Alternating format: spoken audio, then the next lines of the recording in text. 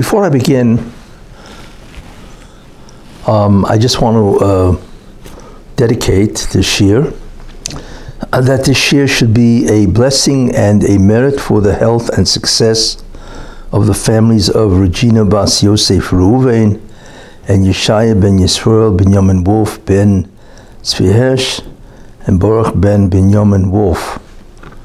They should all have a schus in this year. I'd like to talk about something which is obviously not only the forefronts of everybody's mind, every Jewish person, but also the entire world, and try to offer what seems to be happening, based on the divine plan. Now, obviously we don't know why the Rabbi does anything actually, unless it becomes incredibly obvious. But it's still very important to understand the justice of God and what obviously bothers him, so to speak, and therefore what can be his possible motives. And we have to try to learn from that, because the Rebbeinu Shalom obviously runs the world, and not only that, but his will is supreme, and that obviously is everlasting. And we have to really try to understand, what the requirements of the Rabbi Shalom is, So as such, I want to try to give what I think is going on, especially from the standpoint of the divine plan, which is very, very important. I'm sure everybody's walking around wondering what in the world is going on. So obviously I'm going to try to deal with that. Now there are many points that I want to bring out. And in some way, I want to show you how they're connected. So obviously there are many more points that can be spoken about, which obviously I'm not going to do because who's got the time for all that? But at least to give you some type of a grasp in terms of what I think is happening and why. Now I want to tell you something which is very important. There's a posuk in Tehillim in one of the Shir HaMalos that we say from Tehillim by David HaMelech and so on. It's a very important idea, and it's a tremendous illusion that mankind has, and we really see it illustrated during this event, the Arab-Israeli war, the Hamas-Israeli war, and so on. What we begin to recognize is the incredible supremacy and domination of God. And in many ways, that's one of the problems of mankind. There's no real fear of God. Either they've done away with God, they don't believe in Him, they're just not afraid of Him, His system of justice, His righteousness, and His ultimate retribution. They're just not afraid. So really, I just want to, emphasize that we have no idea of what the retribution will be. But I guarantee you one thing, it's going to be incredibly severe, really severe. And the Rosh sends warnings, which unfortunately goes unheeded by mankind. So it says a posuk in a verse in one of the Shir HaMalos, and I'll translate it into English, that if the Rebbeinu Shalom does not guard a city, then the watchmen guard it in vain. That's what it says. And then it says that if the Rebbeinu Shalom doesn't build a city, whatever, then the builders build it in vain. What does that mean? That's the revelation of a profound concept, that we think we are in charge. We decide what has to be done, and we do it, and therefore we want to take all the credit. But we don't realize that everything we do needs the agreement of God, or it doesn't get done. I don't care who you are, how powerful you are, how rich you are, or whatever.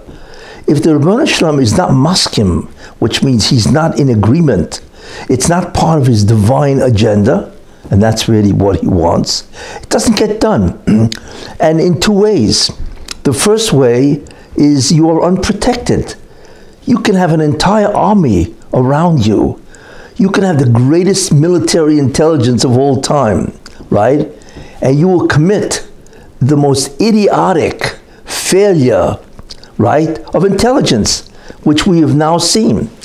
Because obviously, which we will understand, the Bershom decided that intelligence must be failed in order to bring this about.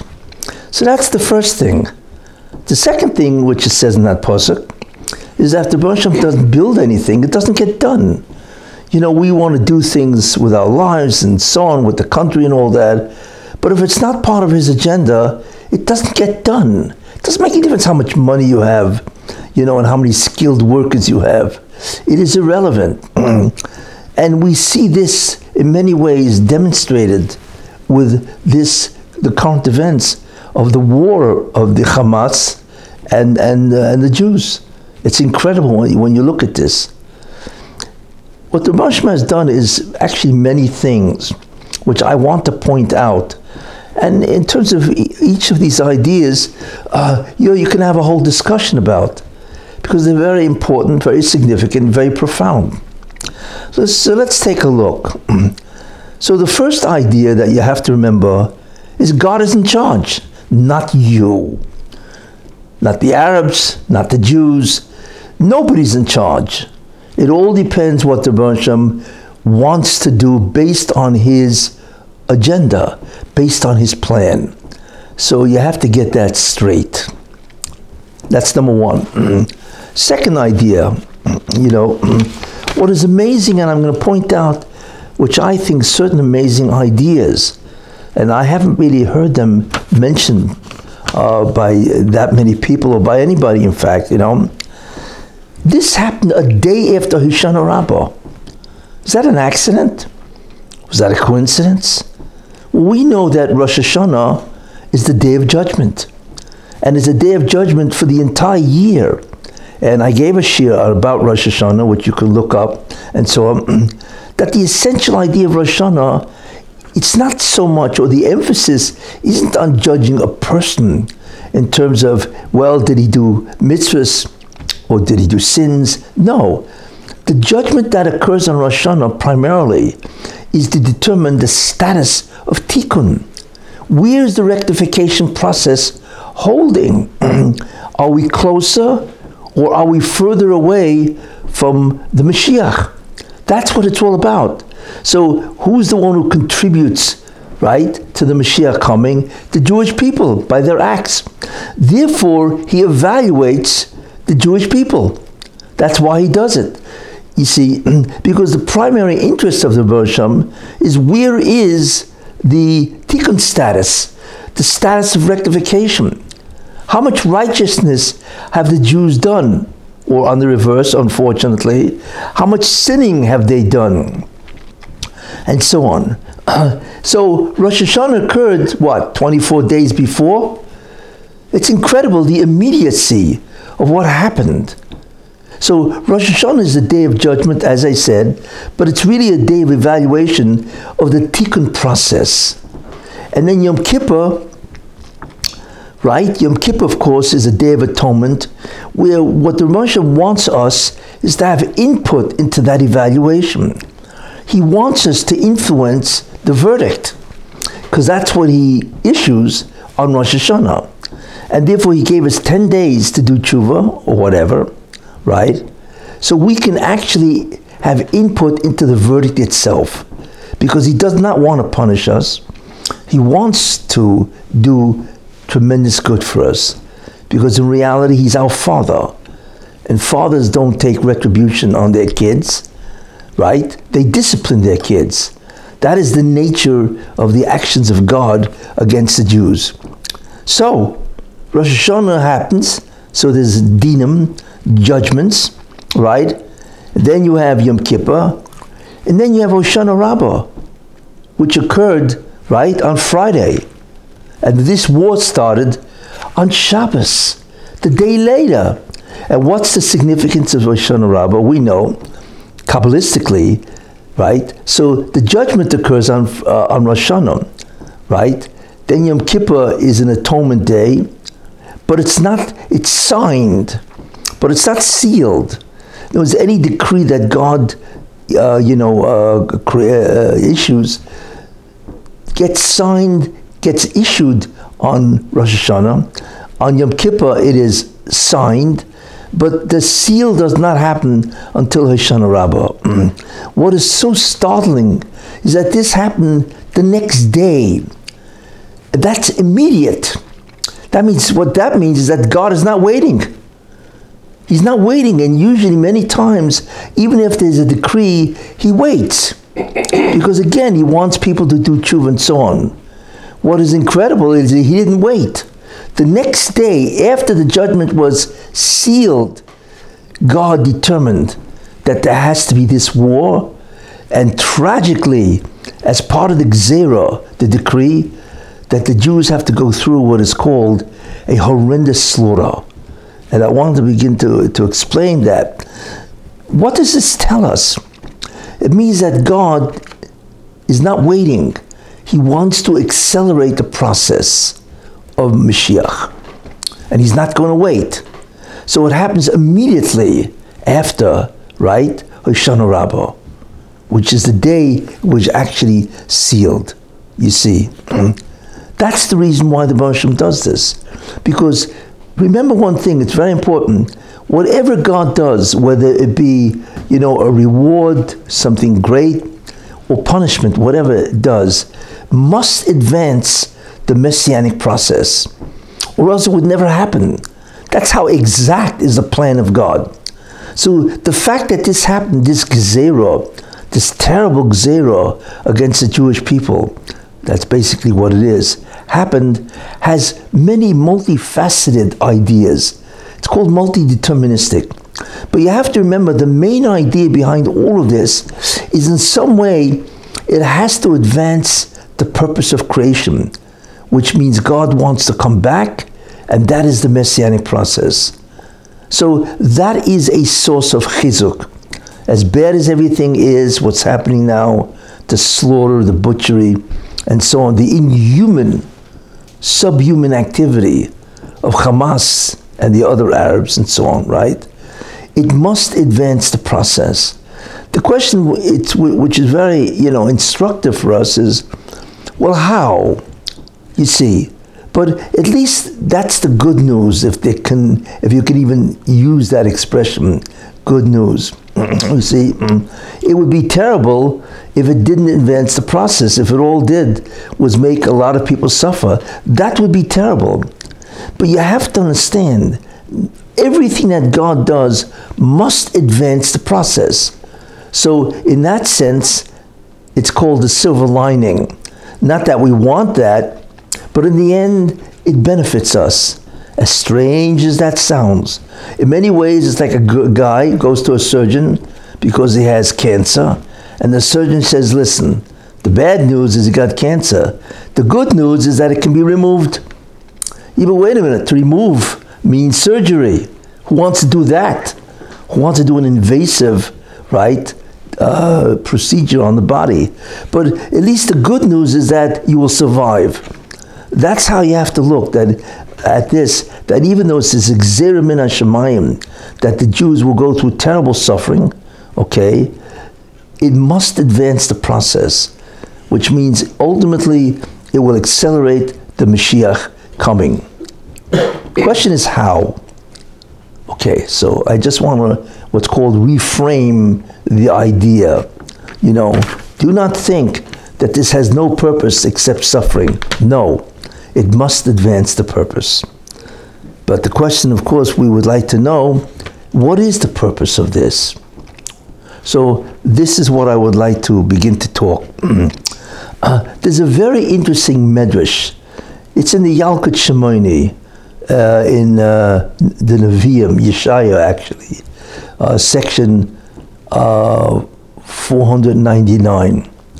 It says the following, very interesting. Rabbi Yitzchak. Rabbi Yitzchak says the following, and it's an incredible prophecy when you think about it.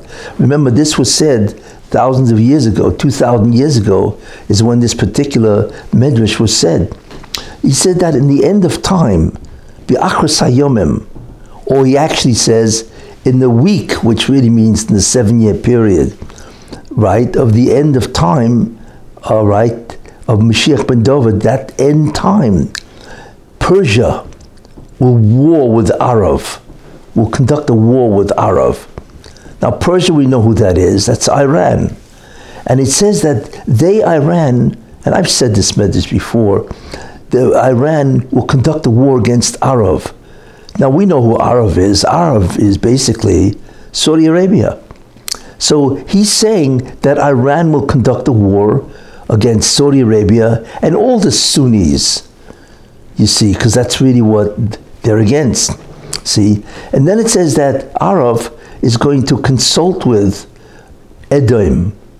Now Edom, we know from many shurim, is the United States and the West and so on.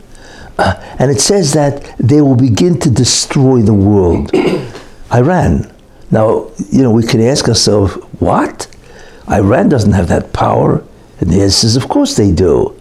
What do you think's been going on for the last 30 years? They're going nuclear. And they're what? People estimate they're only 2 weeks away from having a bomb. So they're no longer, a mild threat. They are an existential threat. And make no mistake, Iran wants to take over the world. That's the concept of jihad, to place Sharia law throughout the entire world and subjugate all mankind to Islam and so on.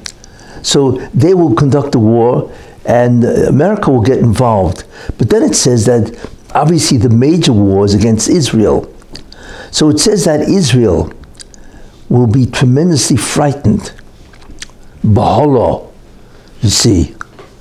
And that is a very interesting statement because we say to ourselves, why are they so frightened? I mean, Israel's probably got at least 100 nuclear weapons.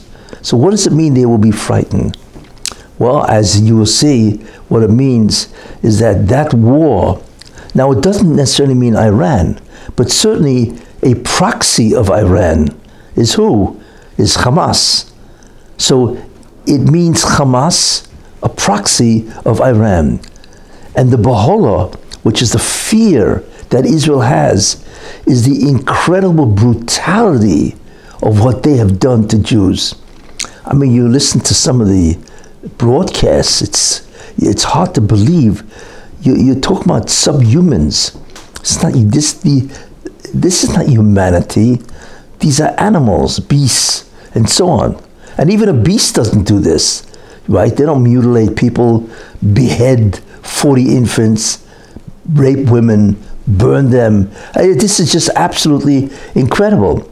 Because what they want to do is not just win in that sense, but they want to instill terror and fear and enormous pain to the Jewish people. That's the Bahala, you see. Because the reaction to that is horror, you see. So the Medrash is already indicating what will happen. And then it says, and this is the main part, that a bas kol comes out, a divine voice. And the truth is, every day a divine voice comes out, and only the extremely righteous can hear it, this voice and so on, It's really a proclamation of heaven in terms of their decrees. It says that, do not worry, all that I have done, the fear from Persia and allowing Persia to go out, right? All that I have done to bring the redemption. You see? And Higia Zman Geulaschem, which is incredible. The time of your redemption has arrived. You see? So that means, interestingly enough, that this is the last war. What the Muslim seems to be doing, you see, is he's creating a circumstance where he wants to end the domination of Yishmael, who are the Arabs. You see, he wants to end it because the messianic process cannot proceed unless he stops these people, the extreme militant Arabs and so on, from provoking and terrorizing the entire world and certainly Israel. So what the Muslim did, and I believe that's the essential idea, you see, of this war is he has so provoked, infuriated Israel, that Israel, and I'll talk about that, has finally come to the conclusion that these are not people. These are not humans, you see.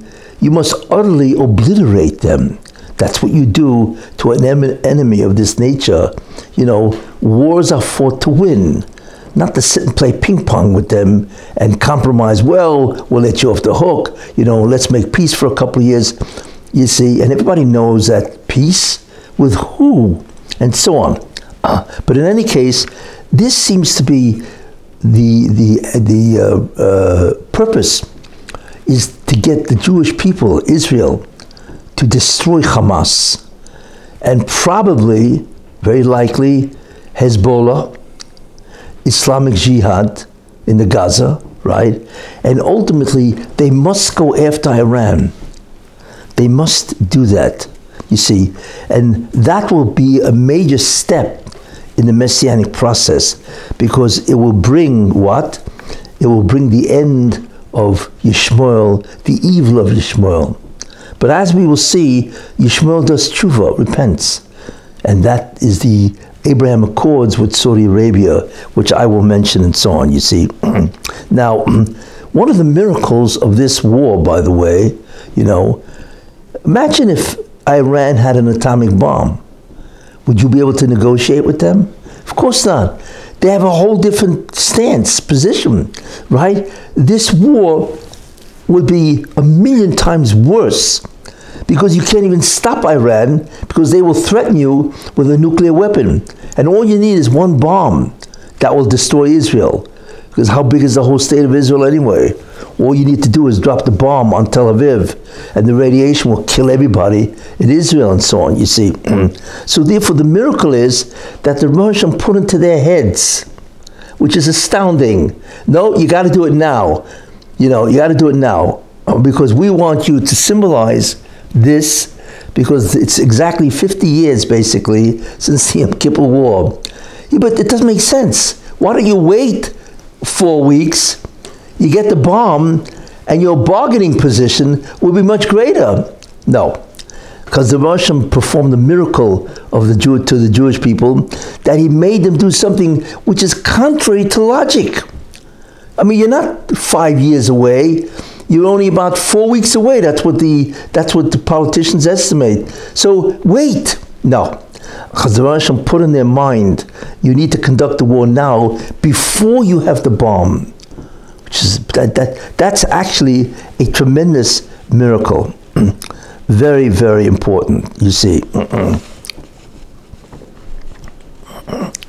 Now, we can ask ourselves, you know, why do they want to do it? They cannot dislodge Israel. They're not stupid people. You can't. What do they think? That they're going to make a war with the Jews, Israel, right? And the government is just going to leave and say, okay, you take over? First of all, the goal of Hamas is to kill every Jew. They're not even really interested in the territory. They just want to get rid of the Jews, you see? So the question is, why are you conducting a war that you know is going to destroy you? That makes no sense. So that itself is a ness. That they have no logic to any of this. This doesn't make any sense, you see? But that's what the Russian did. He put into their mind to make this war. Like I said, at the time, that there is no atomic weapon to use. So their bargaining position is much worse. But I believe the reason why they did that, because what's about to happen is a game changer. Who is the authority, ultimately, and the legitimacy of the Arab claim against Israel? It's basically Saudi Arabia. Islam is really Saudi Arabia. They represent Islam. They have the Kaaba, which is the place in Mecca where everybody goes for a pilgrimage. So there's a tremendous threat that they see, that if Saudi Arabia actually makes peace with Israel, many Arab nations will follow. And therefore, their whole cause, their whole legitimacy to try to destroy Israel is gone. And that to them is a very, very worrisome idea. So in a certain sense, it makes sense why they tried it now. And besides, one of the ideas, which is a very important concept, is they see a tremendous amount of disunity in the Jewish people, which I'm going to talk about. There's a tremendous amount of sinas chinam, hatred that is going on with the Jewish people. So they see a tremendous amount of disunity, so they figure, who knows, the army has been threatening that they won't even join. So maybe, so therefore why not do the war now, and so on. Anyway, all of these things gives them a certain logic. But the main idea is to do it now, before they acquire a nuclear weapon. You see, that is really the miracle, because the whole thing doesn't make sense, and so on, This mistake has been made by many people, where they act actually contrary, right, to their self-interest. For instance, Japanese. Why did they bomb Pearl Harbor? Are they idiots? For what purpose? In fact, the chief naval officer of Japan, Yamamoto, he said himself he disagreed with the whole plan to bomb Pearl Harbor. And he said, it's a famous statement, I only fear, right, that we have awakened a sleeping giant and filled him with a terrible resolve. He's right. So he said, how could you do that? What's the point of it? Let's consolidate our victories over the Pacific, and then maybe we'll do something like that. But why are we bringing America into the war? That's all it's going to do. And he was right. Because what did the Rabbi wanted? He wanted America to enter the war so they would defeat Nazi Germany. That was the whole point. So he put this foolish idea in the mind, and there were many other miracles in Midway and so on, where the Japanese didn't even realize what was going on and so on, because he wants America to join the war to destroy the Nazis and so on, and therefore they made war in the United States. But it's completely contrary to the logic. You see, military logic. But listen, that's what the Moshe does. You see, another foolish person is Osama bin Laden. What are you doing? The United States will wipe you out. You can't stand up against the might of America's military. So what did he decide to do? 9/11? What kind of logic is that? You see, wait till you consolidate power. Then you could think about it. But don't provoke America. And of course, America went after him and ISIS and everybody, and they wiped them out. You see, again, it's because the Moshe wanted America to begin the war against the evil of Yishmael. So the same thing happens now. He gets Hamas, right? He gets Hamas to try to destroy, right, Israel without a nuclear weapon, right? And for what's the point? You can't dislodge them anyway. All they'll do is destroy you. Finally, they woke up and they said, we must obliterate Hamas, you see. And what Israel has to do, which I'm hoping, of course, they will, is they are going to what's called raise Gaza. They're going to destroy it, and so on, Now, what is important to understand, what the logic of the war is based on the divine plan, like I said, is to end the domination of Yishmael, you see, and so on, You have to realize what's going on. The Gemara says that the Mashiach comes, Kulam Chayovim, if all Jews are sinning, basically, or if all Jews are meritorious, tzaddikim. The problem is when the Mashiach comes because the Jews are sinning, and therefore the Jews are on what's called the Memtesh Shai Tumah. They're in the 49th level of Tumah, defilement and whatever, and sinning and so on, The problem is, when the Moshe says, I'm going to bring the Mashiach, then the Satan, right, Satan, tremendously makatreg, he's tremendously prosecutes and says, wait a minute, you're a God of justice. They don't deserve the Mashiach. They're sinning all over the place. Why should you bring the Mashiach? They don't deserve it. And you're a God of justice. This isn't just. This isn't Midas Hadin. So the Rosh in a certain sense, right, has a difficulty Not literally, of course. God has no difficulties. But from our perspective, and I'm going to give a shiur probably next week about what God does to get over the Midas Adin. But the main idea, okay, is this is a tremendous kitrig of the Satan. Well, Rosh Hashanah, which unfortunately did not have shofar, you see, because the shofar protects us against the condemnation of what's about to happen to the Jews. There was no shofar because it was Shabbos. Now, without getting into all of that, that's very bad news, basically, for the Jewish people. So, what was defending the Jews on Rosh Hashanah? I believe that's one of the reasons why it happened, because there was no shofar to remove the dinim, you see, and the Satan, in a certain sense, had free reign, and that's what he said. And the Baruch Hashem said, you know, you're right, in that sense, that they don't really deserve, because there's so much incredible sinning of the Jewish people, right? And therefore the decree was passed that the Jews have to satisfy justice because of all the sinas chinam, the tremendous hatred that they have, and I will speak about that, and so on. So I have to satisfy justice, you see, because I have to deserve the Mashiach. So unfortunately and tragically, it was passed. And that happened immediately, right after Hoshana Rabbah, you see, and so on.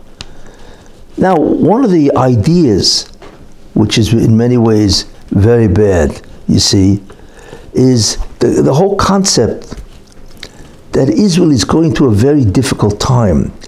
We don't realize it, and I believe that this is the main kitrug of the Satan, you see. There's a tremendous war going on in Israel itself. It's really a civil war. It's not military, but it is a civil war. It's between the progressive left and the right. And it's over justice, you see. What Aaron Barak did in the 90s is he usurped the power of the government to be completely under the hand of the judicial. Now, that is unheard of in any nation on earth. And everybody knows that, you see. So what he did is he destroyed democracy, because the judicial branch can now annul and cancel any law that the Knesset passes. But wait a minute, the Knesset is the representative of the people of Israel, not the judicial body. So how do you do that? Well, without getting into it, they did it, Barak did it, and the Knesset allowed it to stand. I don't want to go into the whole history of that, which is a tremendous mistake. And now they want to, of course, change it and say, wait a minute, you know, you can't do this. You can't cancel laws by the Knesset. It's completely anti-democratic, you see. But here's the problem. Because who won the election? The right. Because the country in many ways is right. That's the overwhelming majority. And what they want, they don't want this, you see. They want the power to go back to the Knesset, which is a legitimate body, and the coalition and so on. So therefore, the last, it's called custard last stand. The last stand of the progressive left, which is basically the real heir of Rav, is the Supreme Court. Without that, they're nobodies. They're gone. They have absolutely no influence whatsoever. So really, it's not so much a war of democracy. It looks that way. But it's really a war against God, because they don't want any influence, any kind of pressure, whatever, that they think will happen, which it won't. From the Haredim, they think it's going to become a theocratic state, which of course is absurd. Of course it won't happen like that. So therefore, it is really a war against God. So that's the first idea. Bad news for justice, you see, for the Jewish people, in the eyes of justice, you see. The second thing, this has produced an enormous amount of sinas chinam, hatred of one Jew to the next. Next idea, not only that, but it has produced tremendous amount of lashon hara. You know how much lashon hara is spoken among the Jewish people concerning this conflict and so on. But it's not only that. What is tragic is what is happening to Israel. There's an enormous amount of moral decay. All you have to do is go into Tel Aviv to take a look at what's happening, the moral decay, right? The degradation of what's happening. You know, there's 1.5 million kids in the school system, the secular school system in Israel, and there's hardly any Judaism taught. How is that possible? Did you ever look at the Chumash? How many times does Moshe Rabbeinu say, right? And you will observe the chukim, the mishpatim, the mitzvahs. How many hundreds and hundreds of times? Could you imagine if he awoke today and he took a look? That 1.5 million children know hardly anything about Judaism? You have any idea what kind of an indictment that is against the Jews? So therefore, this is what's called to satisfy justice. This is what brings it on, you see. And what is interesting is not only does this war, unfortunately and tragically, satisfy justice, you see, and there are many people that there are people going to say, well, why does justice have to be satisfied? What's wrong with the progressive left? So I'm not going to argue with them. Just take a look at the Torah and understand, well, what is Torah's comment on what you're doing, right? What is that? And so on and so forth. But what the Moshe has also done, which is very interesting, and only he could do that, he has destroyed the icons of Israel. You don't realize there's going to be a significant change to Israel after this. First of all, he's destroyed the credibility of the Mossad. I mean, he's one of the greatest military intelligence failures in history, just by looking at how many people have died in such a brutal way. How can the Mossad, how can you have 1,000 terrorists go to the border and nobody stops them? I mean, what happened to the Mossad? So that destroys the credibility, you see, the icons of the Mossad, you see. And not only that, when people see the brutality of what Hamas is doing, they all of a sudden realize something. I don't understand. If you want to negotiate with somebody who has a claim, so you negotiate. But you cannot negotiate with a guerrilla. What are you going to do that? You're looking at Hamas, right? They are vowed to kill Jews, all of them, right? So what are you negotiating? All you're doing is kicking the can down the road. Ultimately, of course, they're going to come after you and try to kill you. So in the logic of it is beyond belief. Such an enemy must be destroyed. You can't negotiate with these people. Just like I said, can you negotiate with a guerrilla, right? Not to destroy you and so on? Of course not. You have to take action. So how can the Israeli government do this? Negotiate, right? And it includes, of course, Netanyahu. How can they negotiate with people that say they want to kill you? Imagine somebody moves across the street from you, right? And he calls you up and says, you know, I'm going to kill you and your entire family. And then all of a sudden you take a look at the window across the street and you see the guy's in his living room, right? And he's got machine guns pointed at you, right? So what are you going to do? You're going to negotiate with the guy? You see, of course not. You got to take him out in some way. It's the same idea. How could Israel have made such a terrible mistake? I understand that there are factors. Maybe you're afraid that you're going to have to support Gaza if you take out Hamas or whatever. But basically, Jews died. You think anybody cares in terms of the fact they're dead brutally? You know, that you had cheshbonos, you had reasons for not taking them out. Not only that, how can you can't negotiate with a monster, and people now see that we're talking about a monster, you see. So that's a major flaw in the present ruling class. And I believe it's going to come back to haunt them, you see. The second thing, which is I find to be absolutely incredible, is it's very difficult to get a license to get a gun. You know, in America, I have a Second Amendment that you have a right to bear arms. Why? That's a fundamental right to defend yourself. A government cannot take away the right of a person to defend itself. Of course not. But in Israel, they're surrounded by enemies outside of Israel and within Israel. How many times people die because some guy's walking around, right, and he kills people. Israelis are sitting ducks. So how could you deny them weapons to defend themselves? It's very likely that had Israelis had weapons, guns, you wouldn't have had such a slaughter, because at least they would have weapons to defend themselves. So what logic is it that they have denied people weapons to defend themselves when they are surrounded within and without by enemies that are vowed to kill them? I believe that all of this will create a significant change in the government. And if you think about that, we're not talking here about a policy flaw. No, we're talking about a policy that has killed over, 1,200 Jews already? And that's just now.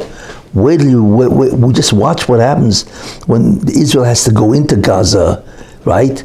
And all of a sudden, the Hamas is going to put up the hostages, right? And they're all booby-trapped, the whole place and so on. For what? They should have taken them out when they had the chance. It's really terrible. You see, so what the Rabbi has done is he has actually taken advantage of this major policy flaw of Israel, you see. And like I say, he has destroyed the credibility of the Mossad. Because no matter what the reason is, it's inexcusable of how these guys walked into Israel, 1,000 of them, in many, 80 different places and so on, and just had free reign on killing Jews. It's just beyond belief and so on, In any case, so I believe really what happened is the Rebbe took away the free will of Hamas.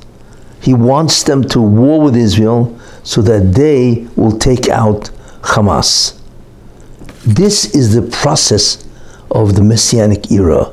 You need to get rid of the garbage first, you see, and then you could begin introducing Torah, right? Mitzvahs and so on, changing the world like it says, what the Rebbe says in Nitzavim, even if you're outcasts, he's talking about the Jews, be at the ends of heaven. From there, means at the ends of heaven, I will gather you, right? I will take you to me, right? And I will bring you to Israel, right? That's the positive. But before you get into the positive, you need to remove the negative. And that is basically what is happening. There's also something else. You have to realize something. The Holocaust never ended. People are very short-sighted. You don't realize that. The Holocaust never ended. What is the essential nature of the Holocaust? Kill Jews.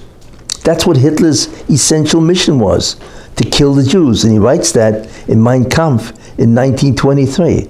That's what a Holocaust, except the Holocaust is a battle, right, that is horrendous. It involves millions of people. So we call it a Holocaust. But the objective or the goal of the Holocaust is to kill the Jews, right? There's two ways to kill the Jews, you see. One is to kill them, which is exactly what Nazi Germany did, right? But there's a second way of killing the Jews. And that is every time Israel goes to war with its enemy, right? You come out and say, well, you can't do this. This is disproportionate. You've already killed more than you should, right? You have to allow your enemy to survive, right? And to maintain themselves. So restraint, when a government like the United States tell Israel to restrain themselves, that's the strategy of a Holocaust. It's a second form of Holocaust, you see, because what they're doing is keeping the enemy alive for the next time. You see, so when Israel finally gets its act together and begins destroying Hamas, what's going to happen? In 4 or 5 days, when they're busy destroying Hamas, guess what? People are going to begin saying, right, wait a minute, you can't do this. It's disproportionate, right? And if it's disproportionate, this is not right. What do you mean not right? They just beheaded 40 infants. What's called proportion, right? But they're going to tell Israel to stop. That is a Holocaust strategy that the world is still interested in. You see, that's what's going to happen. Now, I feel sorry for the nations of the world. Why? Because you're looking at one of the ways that God is determining who is on my side and who is against me. This is called a Bureau event. It is an event to clarify, you see, who is on the side of righteousness, who is on the side of human decency, right? And what makes sense. And who is on the side of butchery and slaughter, you see, which is exactly what Hamas is doing. This is a bureau event, and the Goyim, the non-Jews, or any of the liberals, they don't understand they're being tested. And I want to tell you something. Do you know what the most frightening thing will be in the history of mankind? I will tell you, and people don't realize that. You see, it's not wars that men make against men and slaughter them, and the butchery, right, and the savagery and so on. It is the retribution of God, right? That's the most frightening thing of all, because God knows exactly what you did, how many times you did it, and how many victims of what you did. Not only that, he can't be bought off. There's no bribery you can offer him. So he will execute, when the judgment time arrives, he's going to execute judgment and justice, right? And you have no idea what that means. And I mentioned that a couple of weeks ago. He's going to slaughter you. More than that, he's going to take your blood and splatter it all over the place. That's frightening, you see? And he will do it in the name of justice, right? Not in the name where what Hamas is doing to kill Jews and so on. No, this is Midas Hadin. This is what you deserve. And before God does that to you, he's going to show you a movie of your life, committing all this evil, you see? And God is going to saying, okay, this is what you did, and this is what you must undo. You will be destroyed, utterly and immediately. That's what, and people don't realize that. They're not afraid of the retribution of God. They have no idea of the infinite power of God and what he's going to do to the nations of the world, not only for the Holocaust and the anti-Semitism that apparently is spreading all over the United States, especially in the colleges and universities. They have no idea what God is going to do to them. You see, like I said, it's a bureau event. It is a clarification of event where you need to choose which side are you on. And that is what's going to happen. So if anybody dares tell Israel, after right now the statistic is 1,200 Jews have been butchered. 1,200 people. Could you imagine that? And we're not even talking about how they have been butchered and so on, you know. And I think they're saying now that I think 5,000 people are now in the hospital. So the first victims are who? The people who have been killed mercilessly and without any kind of humanity. The second group of victims is the people who are in the ICU, right? In the hospitals. But remember one thing, it's not just them, their whole family is finished. This is going to leave an indelible mark on this family for the rest of their lives. So you've destroyed the family, which is far more than just 5,000 people. You're looking at 20, 25,000 people. These are the victims, you see, and you on a side with Hamas, you see?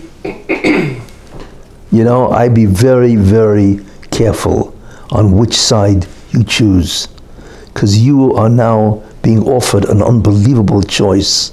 Who are you going to join? You see? And there's no excuse. Well, Israel is the oppressor. What oppressor? Do you know the history of the Middle East? Do you have any idea what it says in the Torah that God gives the Jewish people Israel? Do you have any idea what was happening, you know, not only with Britain, but the San Remo Conference, or that the League of Nations said that Israel has a right, that legally they have the right to Israel, and they've been in Israel, right, for 2,000 years? The Arabs mostly come from Syria. People don't even know the history of the region, right? So there is no such thing as Palestine. I mean, this is an old understanding, you know. There's no such thing as Palestine. There was no such country as Palestine. So when the Jews have taken over Israel, it's Israel. It's not Palestine. The Arabs don't come from Palestine, basically. They come from Syria or other parts of the Middle East. And they were encouraged to settle in Israel. I mean, I'm just mentioning some of the brief history because of the British. because the British didn't want to, anger the Arabs because they had oil then. So they allowed the Jews, they allowed the Arabs to come in. Britain created a problem. Why do you think God demoted them? They used to be really the greatest nation on earth, in 1800s and so on, right? And now they're nobodies. Basically nobodies. They've been demoted. They have been not only demoted, the whole country doesn't really function, and so on, you see. But this is all a punishment for what they've done. So just wait to see what the world is going to do. But if they tell Israel to restrain themselves, it's another Holocaust. That's basically what it is. You see, I find it astonishing. Think about this. You have an entire world. The UN, I think, has 193 nations. Okay. There are really more. There are many that are not part of the UN, right? Who is responsible for all the terror in the world? Think about that. It's basically what? Iran. The three enemies of mankind, basically, is Iran. Most of the terror, certainly in the Middle East, comes from Iran, right? How much suffering and death have they brought about? Number one. Then there's Russia under Putin. Then there's communist China under Xi Jinping. Those are the three enemies of mankind. They are responsible for an untold amount of suffering, human suffering, So even if we leave out Russia and communist China, why doesn't the world deal with Iran? Why do they allow Iran to create such misery and suffering and death and torture? Why? All it is a nation. And not only that, you don't have to destroy Iran. You destroy their infrastructure. You send them back to the Stone Age. Or what you do is you destroy the mullahs. And the Iranians anyway want to get rid of them. So the question is astonishing. Why do they allow Iran to put everybody through this terrible, terrible history? It's incredible how the world tolerates. And the answer to that is because there are many evil empires that are part of the decision-making process, you see, and they stop the world from exercising justice. You have any idea what God is going to do to these nations or to the people responsible for creating enormous amount of suffering? I want to tell you one thing. The justice of God is precise, down to the nanometer, right? So you don't realize, if you cause a person suffering, God knows, and He's going to collect for that suffering. If you contributed in any way, no matter how far away you are from the causal chain, the chain of events that ultimately did the suffering, you are included in the retribution process. You don't realize how exact is the justice of God, you see. So we think about that, and you can't believe how many people will suffer for the terrible injustice that they have done, you see. I heard a statement that the UN Secretary General, he said that he was very disturbed that Israel is now going to go and take over Gaza. Excuse me, if they did this to your wife, would you also be disturbed? Or would you seek justice and vengeance? What is this guy talking about? And he's the Secretary General, Guterres, of the UN. Is this man normal? Of course not. They're all part of the anti-Semites, even though they say they're not, but they're all part of the chorus that sings for the death of the Jewish people, you see. And not only that, we have no idea when retribution finally takes place, I mean, they are giving money, they are promoting Iran. Instead of taking out Iran and recognizing, right, that they are one of the most vicious killers of mankind, and they're only one nation, so take them out. No. Instead, Biden, what does he do? He gives them $6 billion, even if it's their money. It's irrelevant, because we all know what they're going to do with the money, right? Not only that, Obama gave them what? $400 billion in cash. How do you do that? How are you going to look at God in the face, right? When God says to you, how could you support people that want to maim, torture, kill people? For what? Because they really believe that their religion is supreme? What is that, a heter of some sort? What is that? Does that make the act permissible? How do you do that? What's he going to answer? He won't. And we don't even want to contemplate what God is going to do to him and even Obama. Doesn't make a difference. Because they have aided and abetted the murder of innocent people over and over again. And I'm not even talking about that, you see. How does Biden allow fentanyl to come in over the border? He took an oath of office, right, to protect America, the American citizens. So how do you allow fentanyl with a cartel to come in over the border? That means you are responsible for every death. And last year, there was about 140,000 American citizens that died because of the fentanyl, which Biden is responsible because he's opened the borders. Does he have any idea what God is going to do to him when judgment finally comes? And like I say, it's not only him. It's all those anti-Semites, you see, what's going to happen to them as a result of promoting, right, these ideas and so on, you see. Like I said, somebody once said, Lewis, who's a famous Middle Eastern expert and so on, that we're not looking at war of nations, really. We're looking at a war of civilization, and he's right in that sense. But he's really wrong. We're not looking at a war of civilization. We're looking at a war between good and evil. That's the ultimate war. Who is on the side of good, on the side of holiness, on the side of righteousness? And that's really what God wants. And who's on the side of what? Of evil, torture, brutality, savagery, and so on. And in the end, it's going to be beyond belief what God does when God says it's now time to exact retribution for what you people have done and so on, you see. Look, this is the idea. This war, as bad as it is, which is terrible and so on, has many aims, objectives to it. It's not just, like I said, everything that God does is only to do what? To advance the process of the Messianic era. And like I brought down the Medrash, the last war basically, which is really incredible, is the war of Persia. And it says that a divine voice comes out and says that Higia Zman Geulaschem, the time of your redemption has arrived, you see. So what we're looking forward to, obviously, is a real turnaround. Israel has to do what it does. They must protect themselves, they must defend themselves, and they have to obliterate Hamas. But it's not only that. They really have to obliterate Nasrallah, you see, and the Hezbollah.